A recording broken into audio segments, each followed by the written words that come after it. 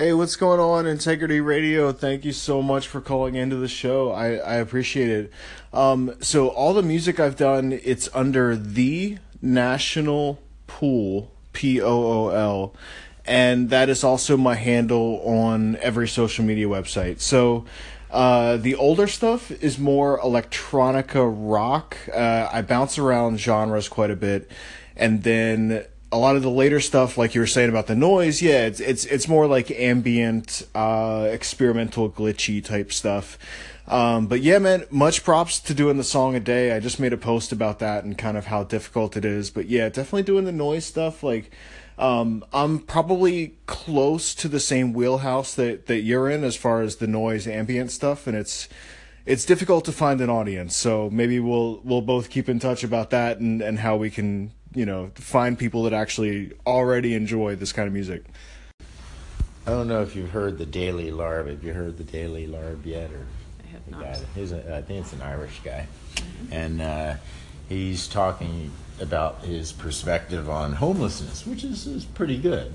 Yeah. Most people's perspective on homelessness kind of stops at just being, feeling sympathy bad. or patheticness or maybe even anger, But he's been covering the full range of emotions or thoughts or feelings on it, right? Uh-huh.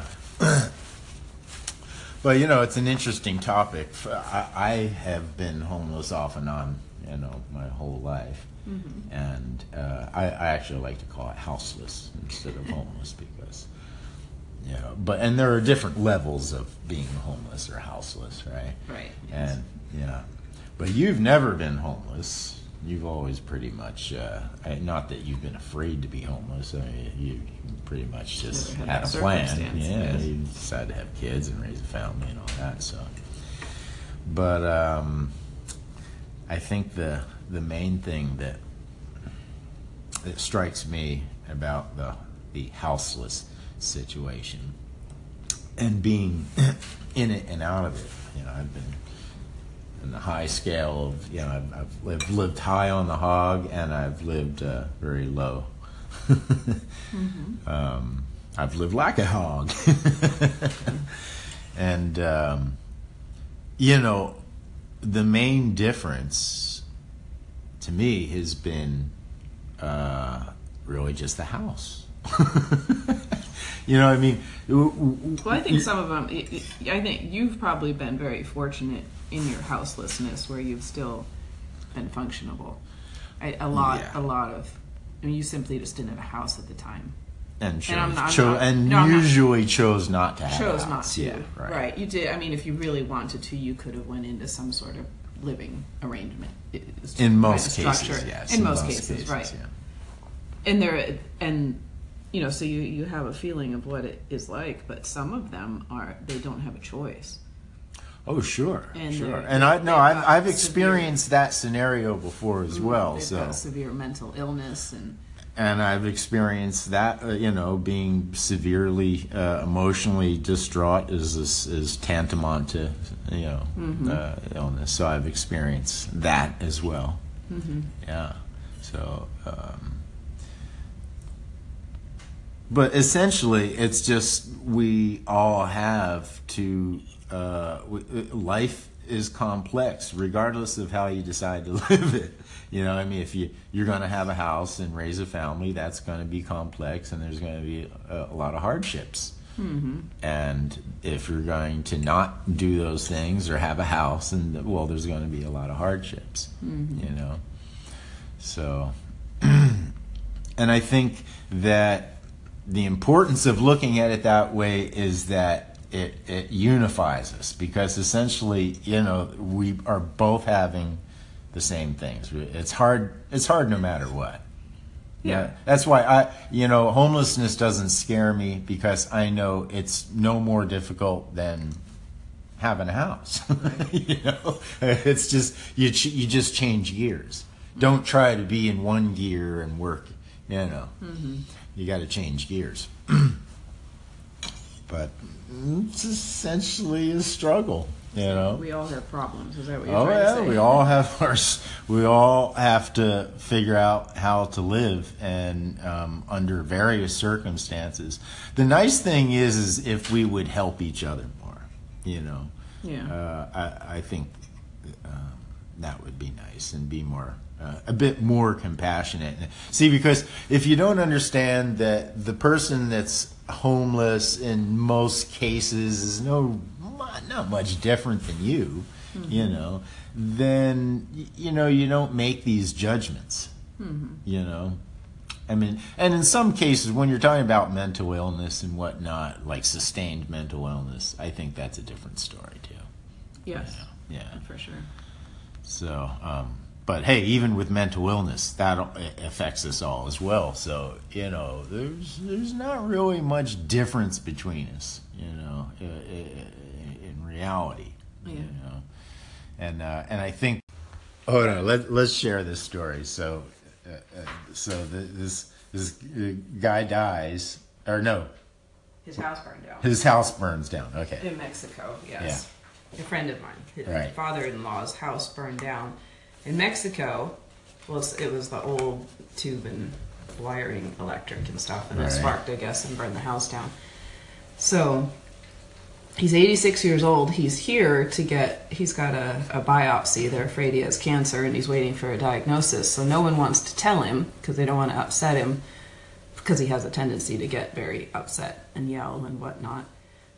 10 brothers and sisters, no one wants to tell him. Finally they tell him, and instead of getting all upset and yelling like they expect him to, he breaks down and starts crying. And even, which is, and they're all crying. The spouses, there's 20 of them, all standing around crying. And then they call his wife, who's in Mexico, and she's in the hospital because she actually suffered burns from the fire, and he didn't know about it because they didn't want to upset him. So she starts crying, and it's just quite a story that I heard. But anyway, what I was going to tell you about was you're talking about everyone has problems and everyone suffers. The wife, it's a second marriage, but the wife has a son from a previous marriage. He's almost 50 now, but he's mentally ill. And they live by themselves in this house in Mexico, two 86-year-olds with this 50-year-old man who's mentally ill, no health care, nothing. And they don't know what to do with him because no one lives there with them, and they could both, something could happen to them at any point, and they just don't know what's going to happen to this guy. Yeah. So they're all trying, and he's Mexican, so he's not, I don't know if he can come into this country, but all the relatives live here now. Right. So I don't know what they're going to do, and no one wants to move back, of course, to take care of him. Yeah. Yeah, so I think, I don't know how that ties in, I guess, with what we're saying. I was trying to tell you a different story.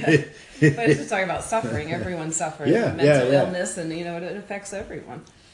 Yeah, and I think that when we look at each other in light of that, I mean, we can't really control the packaging, and we can't. There's so much of our lives we really can't control, and it's really the luck of the draw. We were born here, we were born white, we were born tall, we were born whatever, Mm-hmm. So much of it is the luck of the draw.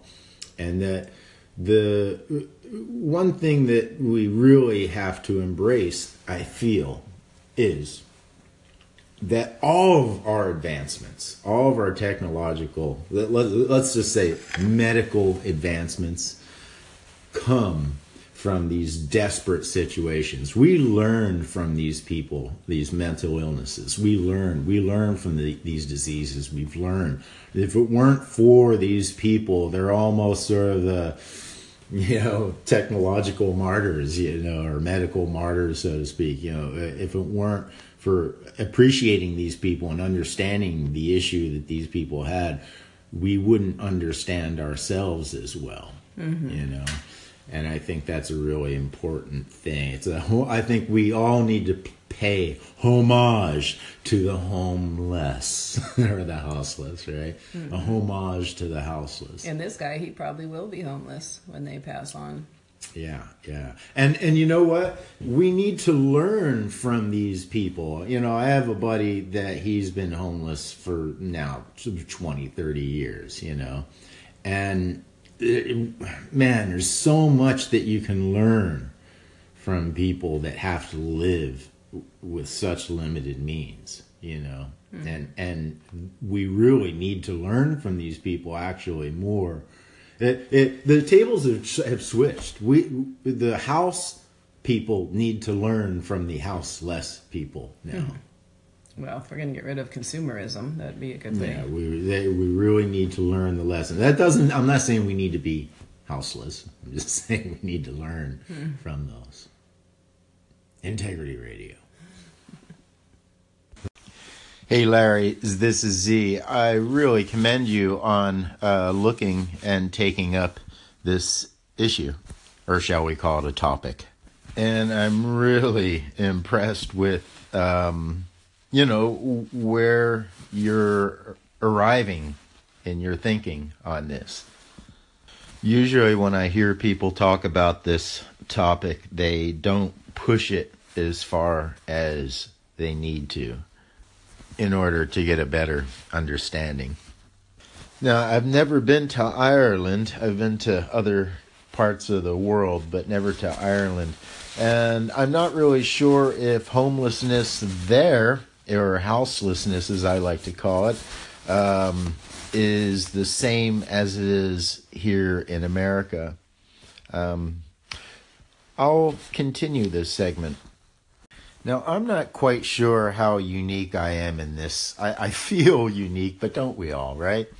But I've been in and out of houselessness or homeless all my life, and for all the various different reasons. So I've got to experience various levels of houselessness, homelessness, desperation, which has also been coupled with various highs, extraordinary highs of epic proportions.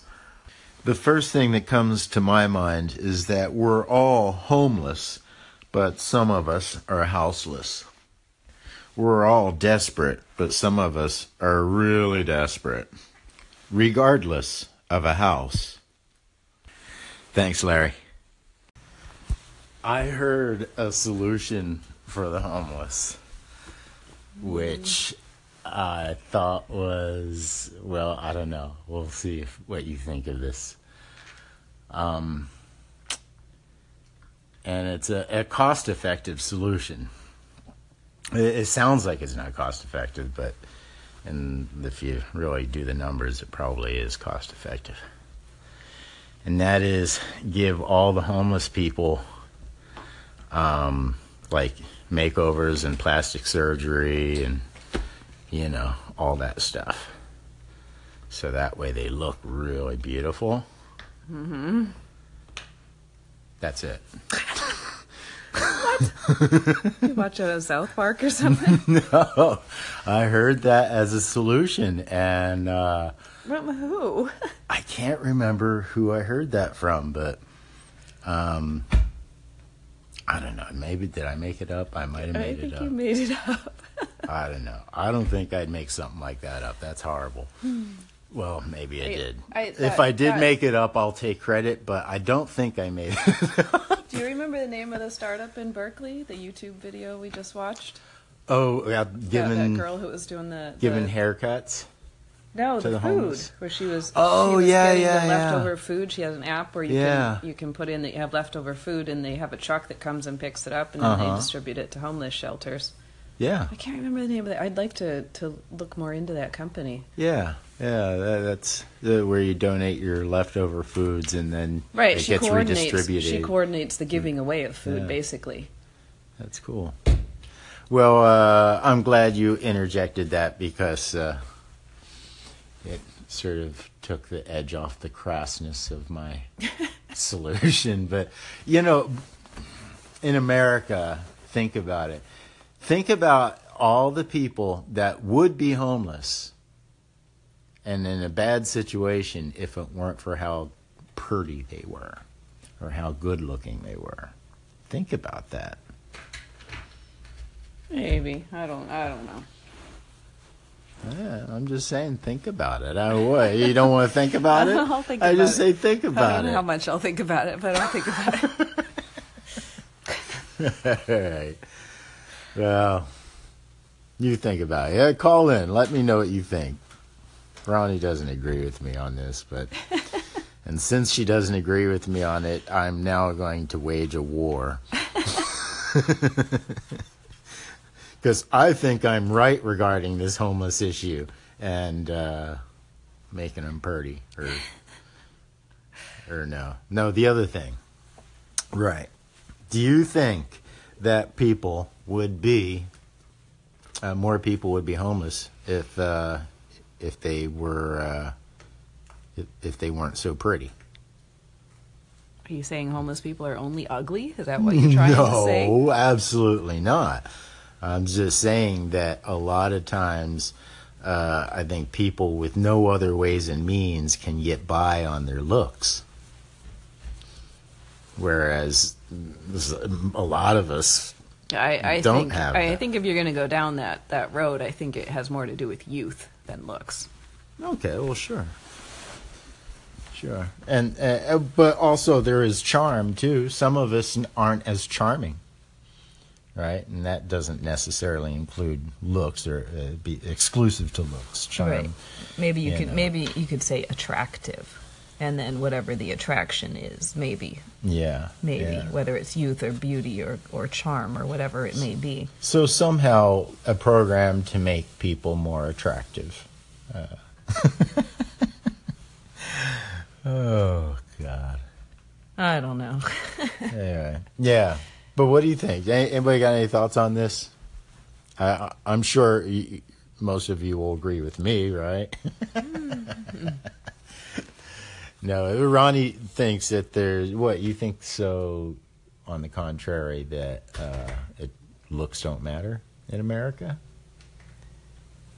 Well, that just depends on what you're buying into. Well, politics, Hollywood... Politicians are not pretty, so no, I don't think they matter in politics. I know. No, Politics is the ugly Hollywood.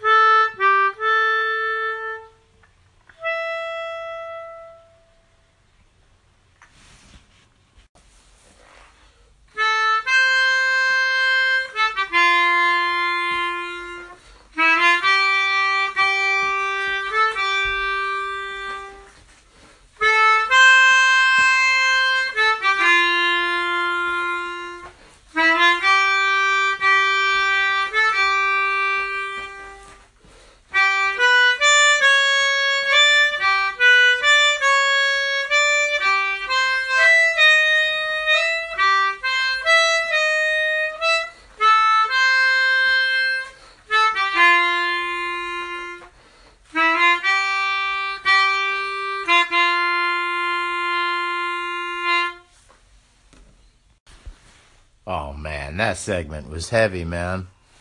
Thank you. And you know, I think you might have inadvertently hit on a soft spot with me, because I'm sort of easily irritated by numbers. And I think in many ways they could be very discouraging. And I love how you turn that around. And you're saying let the numbers encourage you to appreciate those that you love and your life. Do you know how goddamn beautiful that is? Shit. You see, to me, that is physical beauty. Not this bag of bacteria. But that's beautiful.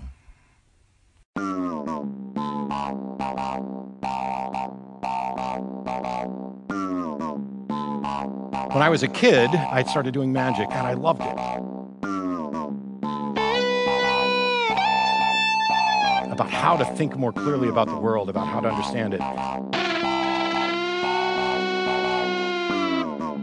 This man was at the forefront of everything.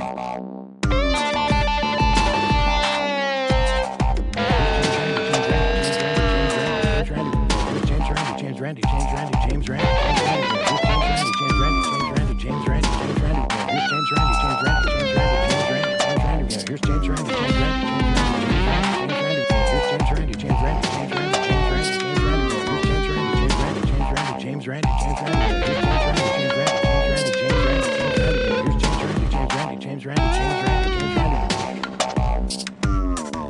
One of the greatest magicians, performers, escape artists, thinkers ever.